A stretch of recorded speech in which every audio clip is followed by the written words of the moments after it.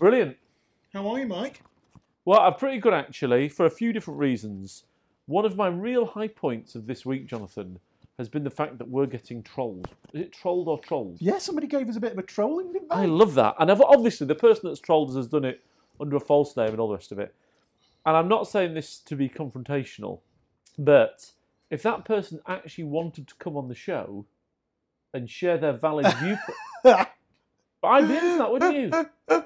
What? Come and man up. Tell us to our faces. And I'm not saying that to be confrontational. I don't want to fight. I think it's a fairly confrontational thing to say. Do you reckon? Yeah. I I think that's pretty intense. I reckon we're going to get trolled again.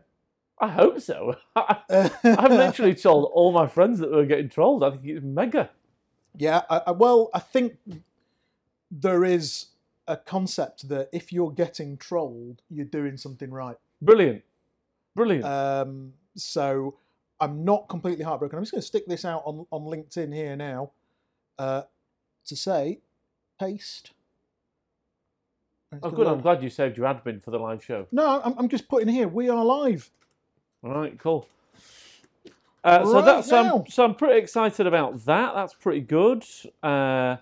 Working week has been pretty good.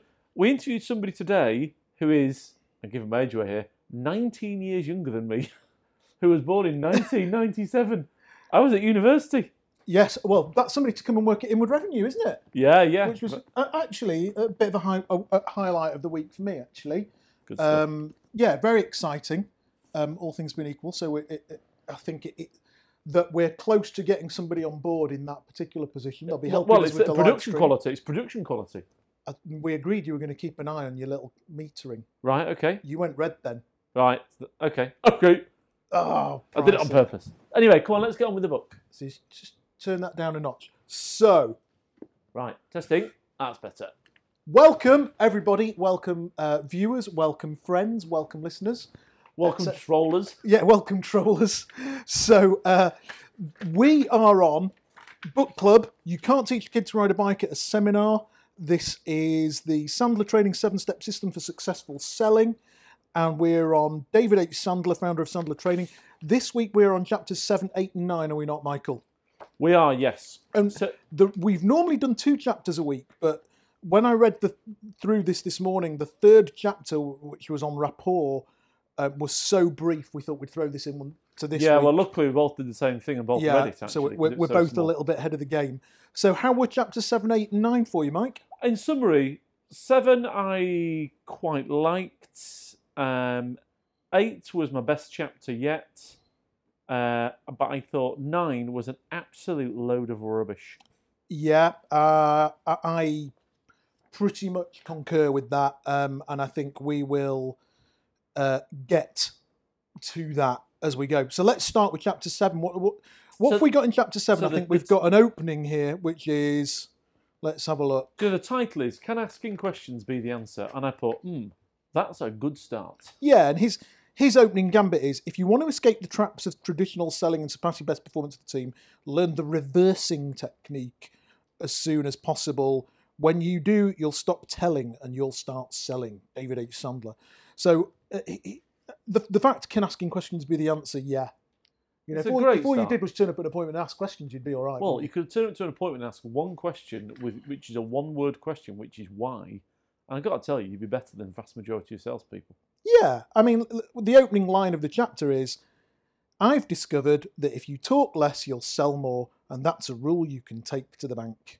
Yes. And then he talks about traditional sales trainers have created a problem, and how he said, I think this line about how traditional sales trainers have created a problem because they teach people to talk. It's very old-fashioned, that. Yeah, I think that's a very dated He's referring to IBM pitch, really, but... Pitching, elevator pitching, blah-de-blah-de blah. Actually, you've got to take it into context as when it was written. Yeah, I think it reads like an old book in certain contexts there, doesn't it?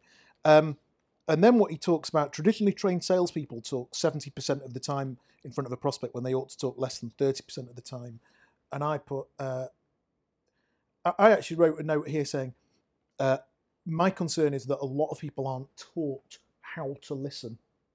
Yes, that's a very fair point, actually. That's a very good point. You know, well, you and I have both been Samaritans. Correct. Number one place to learn how to listen. Couldn't agree more. You know, if if somebody ever said to me, what's the best sales training money can buy on this earth, I would say it's Samaritans. You've got to go and be one. Yeah, you've got to go and be one, and you've got to commit to it for at least a year. But Sounds cynical, but I'll tell you what, you'd be a much better salesperson because miles better, infinitely superior salesperson. Why? Because you really learn how to actively listen. Yeah. And that, I think, a lot of this chapter is that. So he then goes over to the next page where he talks about the surface of the water. And again, you know, I tend to reference this quite a lot week on week in terms of NLP, and I look at this through my NLP lens. You've skipped one actually. Have I skipped a page? A little bit. Go on, go ahead, Mike. I tell you what, I keep getting through this book. These sort of little cynical references. Questions flatter the prospect and show your interest. I read that and thought, you're really cynical, Sandler. Yeah. Really cynical. I really dislike that about him and how he writes the book. And the more I read it, the more I do think it's a good book, actually, and it's a good system. But the more I really dislike him. Ooh. Really What, you've not cynical. Bonded with him? Not in any way at all. As much as Jordan Belfort and all the criticism you can pour at that. By the way, Jordan, thanks for connecting to me on LinkedIn. Yes. And Mike. Yes, I think you connected to me first and found you by other people looked at. But actually, I just think the guy's so cynical. I don't know how he had a professional career as a salesman. Well, it's very cynical, isn't it? Flattering your prospect. Oh, that flatter you. Nice suit. But anyway, I've skipped it. And then I've put, actually, on the same, our book's laid out a little bit differently. Yes, it is. So hence why we're in a And I've put order. all these different questions you've got. There's 12 questions, isn't there, that you're referring to there? Yes. They're all really negative stances. And I thought point 13 that he should have written about questions should be, question help you understand needs. At no point in any one of those 1 to 12 questions has he put, questions actually help you understand the client's need. And I don't get why he didn't put that. Yeah. That should be number one. Surely, you're bang right, Mike. Surely the question should be, you're bang let's right. find out what the prospect actually wants. And that really, I just thought, they were all defensive ways of defending himself as a salesperson. Questions help you gain credibility in the eyes of the prospect. Amateur salespeople frequently spend their time promising more than they can deliver. It doesn't happen when you're asking questions. Questions help prospects solve their own objections. It's combative, isn't it? Combative. It's defensive. At no point does it say, if you ask a question, then you'll find out what they want. What surprises me is he hasn't written here, questions help you build rapport. Yes, I agree with that. Yeah, absolutely. And the chapter on rapport, which is frankly an utter disgrace. It's a joke. It's an utter disgrace. Actually, I'm sure most people will agree that watch this show will say if you ask a good question, that's an essential part of the rapport building process. Well, I don't know if you read the book Question Based Selling. I haven't. Oh, a blinder. You know, a good question makes a client sit up and think, finally somebody who cares. Well, the Question Based Selling book was actually written by an IT salesperson. Right. Now, it's quite old because he goes on about some form of networks that are just ancient. Right. But I find a very simple one in our market would be meet a software vendor. And actually, you know, you and I have both been in IT sales a long time. But if you were to turn to the client and say, listen, is it on-prem or SaaS-based? Just that as a simple question, all of a sudden the client goes, oh, right, you actually understand the difference between the two? Yeah. That's just instant rapport. Yeah, absolutely. I wrote here, Mrs. Graham is actually waiting in reception for us as we are having a little team night out tonight, aren't we? As is Mrs. Price with my two children. With the ladies, whilst we shoot the show. Mrs. Graham, who is in sales, and if you are watching on your phone, I doubt it, you're probably on boohoo.com or something buying stuff. But Mrs. Graham often says to me, if I could write a sales book, it would be called Shut Up and Close. Yes, she's got a swear word in it, but she's right. Yeah, it would be good. And Mrs. Graham's book would be called Shut Up and Close. And her whole point is just shut up, listen, and then close at the end, and you'll be all right. And I think that's what he's getting at here, really, isn't it? Yes, 100%. But he doesn't talk about listening. He talks about reversing, and he talks about it in almost He talks about controlling the client in a cynical way. Yeah, I mean, I wrote here, there's a little part here, I'm just going to hone in on my face because it's so handsome. He put here a little role play bit. Will this software package work with Windows? That's an interesting question. Why do you ask? I'm wondering just how difficult it will be to run in Windows. That makes sense, but can I ask why that's important to you? Prospect. because all other programs I've tried to run in the latest update haven't worked easily. And do you know what? I'm not averse to that. Yeah, he's talking about not creating your own objection there, really. Yes, he's saying he's saying if you ask and you keep reversing and you drill deeper into the conversation, then you can avoid dropping yourself into a deep objection that then is difficult to get out of because you were talking too bloody much in the call. I get it. And I'm not averse to that, and I'm not sat here at any point saying that's rubbish. It's not. In fact, it's excellent. And in fact, do you know what? I wrote at the top of the day book this morning, why do you ask? To prompt myself to see if I could work that into some questions and see what kind of responses I got. So I'm with him. But actually, I think that this is a bit of an old technology, and I have a couple of objections, which is the way he talks about some of the techniques. For example, controlling the interview, pressure-packed moments, situations you can't handle, testing the water. He talks about it like he's invented the microchip. He probably had at that time, though. Yeah, okay, maybe contextually, yeah, all right. But actually, what I'm interested in here, and what worries me is, I think there's too many, the magic wand reverse, the U-start reverse, the off-the-record reverse, the change of pace reverse, the reverse. Yeah. You've skipped out there something I quite liked, actually, where he's got a little bit of role play. Prospect, the price is too high. Salesperson, which means... I sort of quite like that, actually. I thought they were... Yes, but what I wrote here was reflective listening and probing. Prospect, the price is too high. Okay, I'm hearing that you feel the price is too high. Well, it's just listen, pause, clarify, isn't it? Well, not even that. Shut up, reflect it. Just wait and see what happens. Reflect and shut up. I wrote, actually, listen, pause, clarify next to that same bit.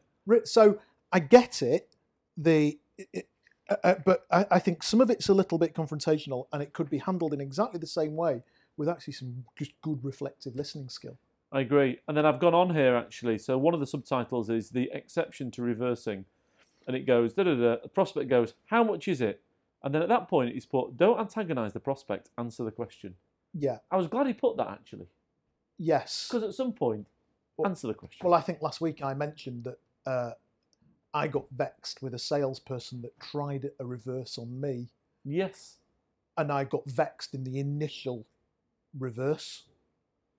And my actual response was, because I want the answer. Yes, absolutely. And I've written here, so many golf clubs in the bag, but most people only ever use their driver and their 5-iron anyway. Yeah. And I think he's given us a lot of golf clubs here. He's given us a full set of 14, hasn't he? Yes, it'd be very difficult to learn that. That's what my concern is. I think they're good. You know, the U-start reverse. Mary, we need to discuss all aspects of your problem. Is this a fair statement? Prospect, yes. Fine, you start. That's great, but... It's beautifully elegant, that. It's really good, but how does Joe, sales professional, integrate that? That's going to take some integrating. Yes. Now, there's an argument that says, well, if you want to make money, integrate it, shut up, practice it, go home, learn it. But I just feel like there's too many golf clubs in the bag here. Over-regulation.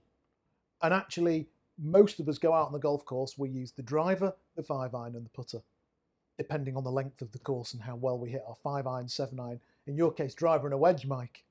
No, I tend to use all the golf clubs, actually. I like hitting them. Right. But do you know what I mean? No, I know what you mean. I get your metaphor. If you go into most golfers' bags, most people only use 2 or 3 clubs, but they've got all this kit. This hybrid club, that hybrid club, and it's brilliant. You can buy all the golf clubs in the world, but actually most people will only ever default to 1 or 2 sticks anyway. Well, yeah, because you're extending your metaphor, you get good at swinging certain clubs. Yes. You have confidence in certain clubs. I used to be very confident with my driver. Correct. And I'd hit my driver. I'd play golf with some pretty good golfers, really, who'd go, it's a bit narrow at 280, so I'm going to hit my 3-wood to 270. I'd think, whatever. I just know I can hit my driver straight, so I'm going to hit my driver. Correct. And we all have a club in our golf bag that we believe in. Yes, mine wasn't the putter. And it's not like it's our lucky club. It's just a club that we know we are confident if we swing it, we can hit it. Well, it suits the plane of your swing because of the length of the club. Yeah, you grip it and rip it. And I think with this amount of technique, particularly with a neophyte, as he refers to them, I think there's too many techniques. What did you think of the no-pressure reversing exercise? Are we going to be getting $1? Funny you should say that. I did actually write down that I think as an exercise for this week, you and I need a quid or whatever, like a little do, and I think we should try it.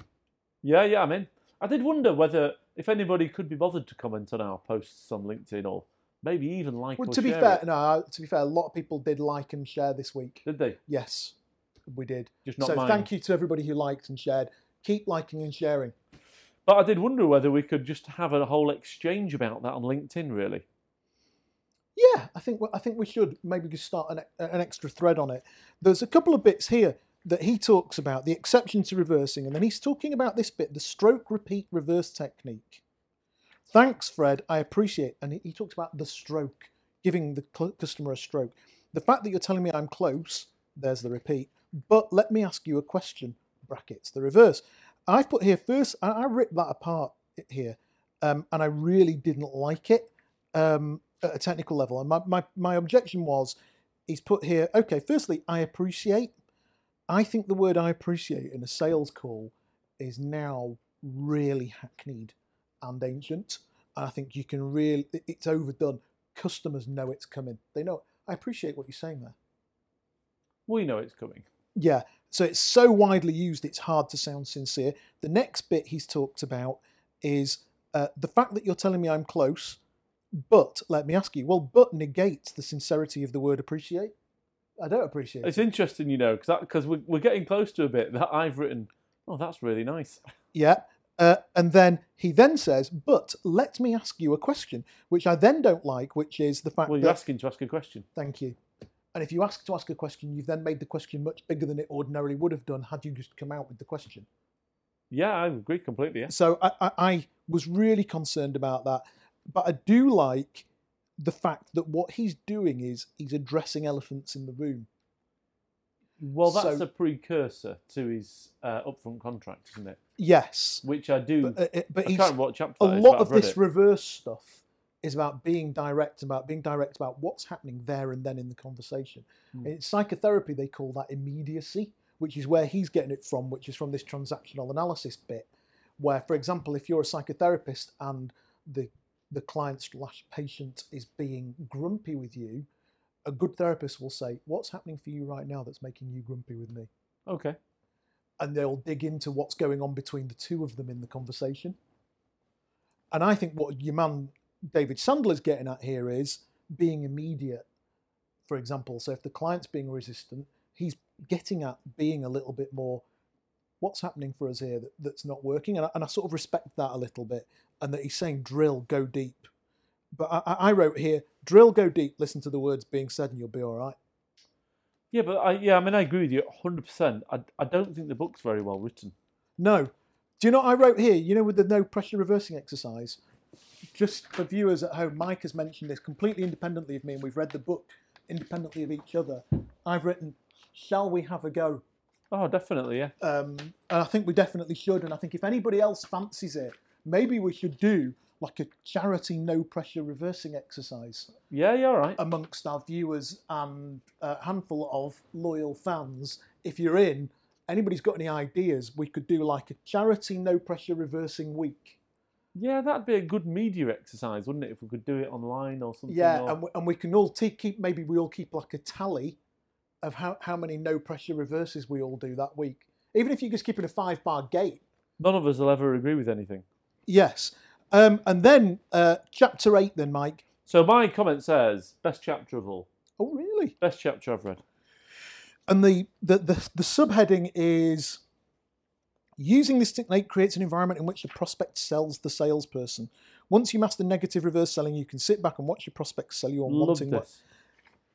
I've got to say I was very positive about it too. This was, I think it is the best chapter thus far in the book.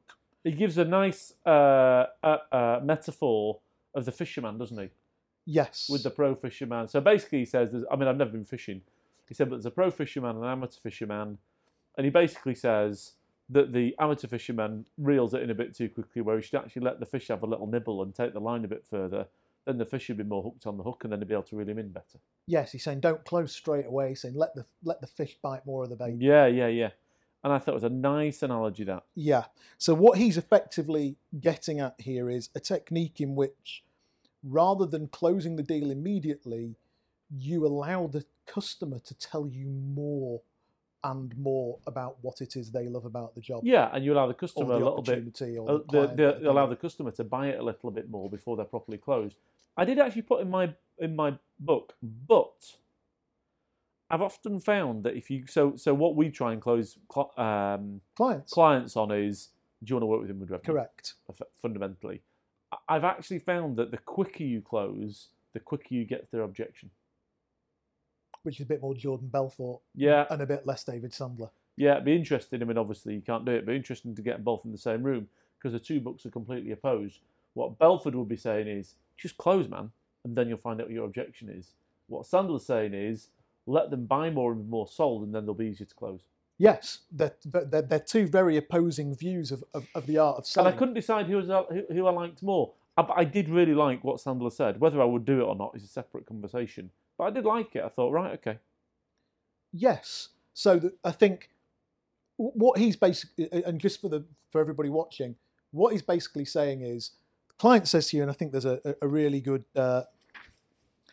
prospect says, I think I like what you're saying.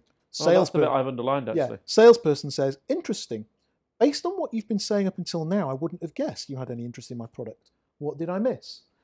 And what he's effectively saying is, really elegant.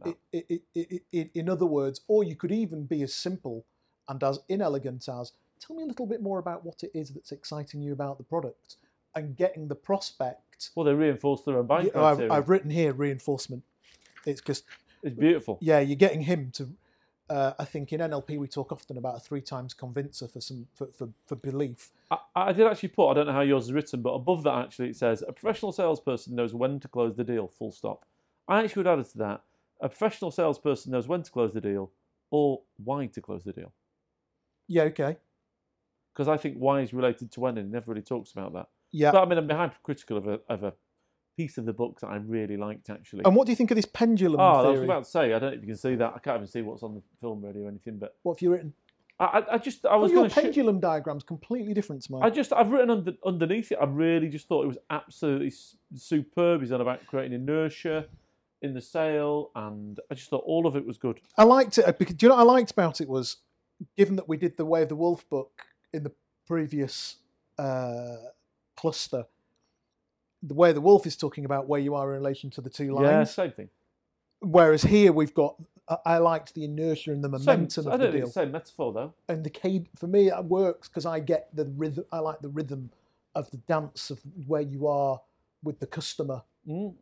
So I liked that, with the pendulum being right at the top for sold and back to it's over, and creating momentum with the way that you reinforce. And in the whole concept, I've written here, he said here, it's important now to consider one of Newton's laws, which states that a body in motion stays in motion and a body at rest remains at rest. Combining this principle with negative reverse selling gives you an enormous advantage in every sales meeting, and I love that.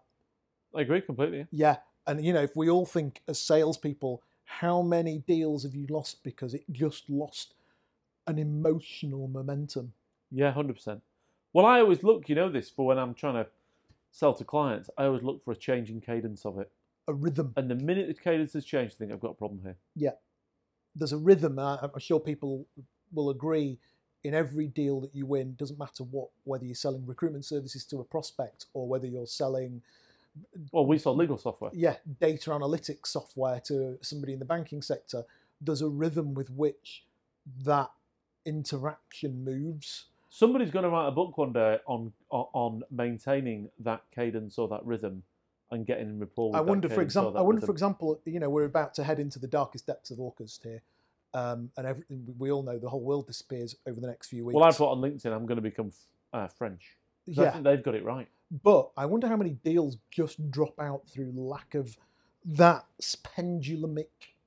Or I wonder how many salespeople are smart enough to know that's going to happen. Yeah, and close before the holiday, or at least instinctively smart enough. Yeah. But anyway, I like that. I thought it was absolutely excellent. Yeah, and he's written here, I really like your service. That's fine. However, are you sure you've given this enough thought? Brilliant. I mean, it takes nuts to do that. But do you know If what? you weren't going to get it, you weren't going to get it, were you? Yeah. And how often have we had a client or a customer say to us, yeah, it's great. Yeah, brilliant. So what? Okay, sure you've thought about it. Why is it great? Well, he's going to go on about that being wishy-washy, isn't he? Yeah. Further And down. he said, with that gentle negative reverse, the salesperson moves below the prospect. No pressure, no threat, just reassurance in the beginning of establishing rapport. And I think that is true. You know, we've done it with clients where you often gain rapport with the reverse. For example, Mr. Client, this candidate, there's something not right here. Well, you have to say, well, I think that's different, actually. I think you gain rapport because you tell the clients the truth. Yes. And I think the that honesty and that. But what he's saying is the honesty and the professionalism of, are you sure you're happy with that? You've thought this through properly. Well, do you remember years ago? It was with a company. I probably shouldn't name them, so I'm not going to. Called Future Master, and I said to the guy at the time, I said, I really don't think you ought to. I said to both candidate and client, I'm not sure about this. I really don't think you ought to progress. I don't think this is right. Now they ended up hiring the guy, and he was there for 5 years. So. But maybe the reverse made them talk themselves. Yes, but I wasn't doing it on purpose. I just didn't think it was the right thing to do. I didn't think they should do it. When I was reading this morning, I did think of a number of occasions in which I've actually honestly tried to talk either a candidate or a client out of going for a job, and it's ended up going against me. And I think I've realised it was actually I've inadvertently reversed a subtle reverse. Yes. Yes. Yeah. So I like it, and I've got to say I will use it. Yeah, and then we got on to I don't know. Well, my next notes are. One around, so get rid of a bomb, diffuse it before it blows. Yep. Now, I've got to say, that is what you always do. Something that you'll find if you do with Jonathan or I is, you will feel like I gloss over everything and don't look at the individual points. I actually do. But I don't necessarily get stuck into each one. Johnny is hard work to get past first base, the first objection. You find every little bump in the road and try and flatten it out as you go. I'm a big fan of looking the devil in the eye with a client. At all points. Yeah, really big fan of that. And I think, it's different styles, obviously. Yeah. But I put that, and I put JG always does this. I'm a big fan of knowing what my objections are probably going to be before I walk into the meeting. And if I think it's an elephant in the room, I'll say, listen, let's talk about the elephant in the room, and just getting it out there. Yeah, you're right. 100%. A big fan of that. Right, and then we're on to chapter 9, which is called Good Morning, Sir. Oh, God. So why? Do you want to start with why you hated this? Just where do you start, really? At the start of the chapter, it says something about there's 2 versions of this successful bonding and rapport, and then literally about 4 lines in, it says, so here's the short version: always make the prospect or customer feel more okay than you feel. That's it. End of story. You can read on if you want or not if you don't. Can I interject? I wish I hadn't read on. What he's referring to here, in a very glib way, I've got to be careful because the guy, I think, is no longer on this. And as much as we knock it, he's a top guy. And actually, I've really enjoyed certain parts Brilliant of it. This book, part of the book. What he's referring to is a book called I'm OK, You're OK. I've never heard of that. Which is a distillation for the Joe Public of transactional analysis and this concept of okayness. Right. It might be, I might have a little flick through it this weekend so I can bring it into conversation and reference it next weekend. So he's talking about this okayness concept. My first issue is I don't think really he has talked enough about that conceptually for the reader of this book to grasp it. Well, what's interesting, Johnny, is I didn't know that until you just told me. Yeah, he's nowhere near it. And I've read a few sales books. He's nowhere near it. But I underline this. The way people get to feel okay about themselves is to find someone who is more not okay than they are. I just thought, what? Yeah, but that will make sense if you read I'm OK, You're OK. Well, hands up, how many of you have ever read that before? I've never heard of it. Well, the only reason I know about it is because I've got a mate, I told you last week, whose mum was a relationship therapist. Oh, sex yeah. therapist. We used to read the case files, and she was all about TA. And never heard of it. And he went through loads of therapy, and it was all TA. So he will often talk about his okayness and your not okayness. Right. And me being in my parent and him being in his child ego state, and how I need to perhaps address my child more. And I've had 20 years of him talking to me about it. But by and large, I don't think that is really great stuff, and I don't think it's of any use to a salesperson. if we had a new young consultant in here tomorrow learning about building rapport, I would not give them that. Yeah, exactly. And then the next subtitle is Amateur Salespeople Are for the Birds. And I just wondered about this, whether this is part of his dummy routine. It felt a little bit like it was. Well, he talks about don't appear to be Mr. or Ms. altogether. Some part of it, he says, when you're leaving the office and you know it's right, turn left. I thought, I'm just not going to do that. No. I'm not going to try and appear dumber than I am. I don't get it. No. And maybe it's our market. Maybe in our market... Well, full of alphas, aren't we? Necessarily, whether alpha male or alpha women, there's a lot of alphas in it. Yeah, sometimes... I think in our market, people want to deal with smart people and know what they're doing. Yeah, but I do in general. If I go to Curry's, I want the fella that's selling me a telly to know more about it than I do. Yeah, and I don't... Do I want him to be less okay than me? No. Not really. I don't think I do. But that's what I didn't get about it, because actually, up until chapter 9, I'm cynically reading the book, and for those of you who haven't guessed, I'm a fair cynic, really. But I'm cynical about everything, not just sales books. And I put it down chapter 8, I thought, chapter 8, right, brilliant, great. That's why I read three chapters, not 2, because I liked chapter 8 that much. Because you had momentum. And then I thought... He had the pendulum up at 3. And then I thought, chapter 9, what on earth? Yeah, never use buzzwords. So... I just think some of it's just cheesy, real cheese. He's written here, use dummy up phrases like I don't understand, or can you help me with that? Or what do you mean exactly? He's put struggle a little bit. Be assertive, not aggressive, fine. Allow your prospects to know it all and get their okayness needs met. Avoid playing one-upmanship. And actually... I think our clients look to us for expertise, whether you sell ERP software, BI software, or recruitment services, surely.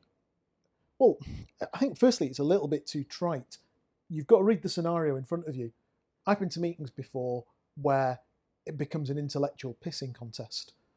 And particularly when I was younger, and I was, believe it or not, somewhat baby-faced, you'd go to an appointment with a client and they'd be a bit like, where's your boss, son? And you'd be like, well, I am the boss. Obviously, I've aged a bit since then. But you would end up in a little bit of an intellectual pissing contest until the client realised, actually, you were worthy of being in the room. And it was almost a little bit, that's right, yeah, I know a damn load more than you think I know. You've got to read the situation in front of you. And I don't know why I'm on my golf metaphors this week, but you've got to play the ball as it lies. Yeah. 100%. And that's part of rapport building, is you've got to work out what's in front of you. He's being very trite here. And I didn't like it. I've gone on a little bit there. I feel like I'm writing a report. I don't like this fake it till you make it thing either. No, I didn't at all. Sales are lost when the prospect senses the salesperson needs the order. Okay, I agree. We all smell a salesperson that needs a deal, don't we? Yeah, but surely as a buyer, you just take advantage of that and knock a bit of the money off it. In fact, there will be times... But what I wrote here was, I think this particular bit, fake it till you make it, is a direct contradiction of the rest of the book. Sales, in fact, there will be times when you really do need the order. An effective technique to help you stay in control during these times is to repeat to yourself over and over again, I am financially independent and I don't need the business. Agreed. We all need to come from the idea that we're all 250% to target at any given point in time. But that's actually a contradiction of a lot of the stuff he talks about earlier in the book. You're right. Now I do feel like I'm writing a report card on his book here, because further on under what's his rapport, I mean, a lot of it I don't like actually, but I put, now we're talking, this is better, David. Smiley face here. But, and actually this is where the title comes from, where he's walked into an office and said, is that a sailfish on you all? And I've seen this in a lot of sales books actually, where Jordan Belford's on about it, where he's got a salesman who fakes been into duck hunting and all that kind of stuff. I think, David Sandler is absolutely right on the money with that. Yeah, very nervous about what he's talking about, physiology and mirroring and matching here. He's given 1, 2, 3, 4, 5 chapters to a subject that other authors could give 5 books to. Well, they give their life work to it. Yeah, I think if, as a salesperson, you went in and copied somebody's body language, please. It's so cheesy. And it takes a long time to learn. It takes a long time to integrate. It's a bad idea. Do you remember once you went on an appointment and you told me that the man had no shoes on? Yeah, and you said to me, "I wish I'd taken my shoes off." yeah. What would have happened then? He sat there in his socks. I wonder what would have happened. Well, he didn't become a client, did he? So didn't really, Maybe I should have taken my shoes off. But you know, Sat there with his shoes off with his socks on the desk. It's a very arrogant thing to do. Anyway. Yeah. And that's what I sort of got a bit bored of this chapter. Really, I thought, right, tonality. I moved through it. Please, if you're reading the book at home, move on. Don't read it. Don't read it. I thought, a very amateurish explanation of NLP, and I thought at the end a really poor chapter 9. My words were terrible chapter. I put terrible. Yeah, I put really poor chapter. Yeah, but I don't want to end on a negative actually because chapter 8 was great. Absolutely dynamite. And I've actually read chapter 10 as well as it happens. But in terms of where I'm up to with the book, I think it's been a good book, and I can see why people like it. I agree, and I tell you what I think is it's really interesting that we are going to do we're having reverse week next week. I'll have to remember that. We've got something out of it. And actually, we're going more practical, and we're going more real, and we're going more granular than we've done with any book thus far on the show. We're actually going to try a technique and really work with it for a week and report back. Yes. For chapter 8 and the concept of doing gentle reverses, well done. The other chapter, terrible, but overall, yeah, good. So I'm looking forward to chapter 10, actually. Don't do anything unless you know why you're doing it. And in that particular chapter, he talks about upfront contracting, which again is something I've often done. I've read that. I thought it was brilliant. Yeah, so I think we've got some really exciting chapters next week. I think we're getting into the real nitty gritty of the book over the next few chapters. Stop selling features and benefits, rude to discuss money and getting money conversations up front. I think there's going to be some really good stuff coming up here and some good techniques. So I think we've got through the slightly boring intro of why I'm great. I think we've got into now some of the technical stuff. I think we've got some stuff that we're going to work with. And actually, thus far, in many respects, this is the best book we've done thus far on the show. Yes, it's not my favourite sales book, but it is a good one. Well, how many have we done? This is our third book we've covered on the show. That first one with Patty McCord. It was a bit boring. That took a bit of reading. But anyway, so we ought to introduce what book we're reading next time so people can buy it. So we're now, I reckon we're 2 or 3 weeks away from the finish here. I can't quite work out. But you ought to introduce the book so people can buy it. So when they're sat on the beach.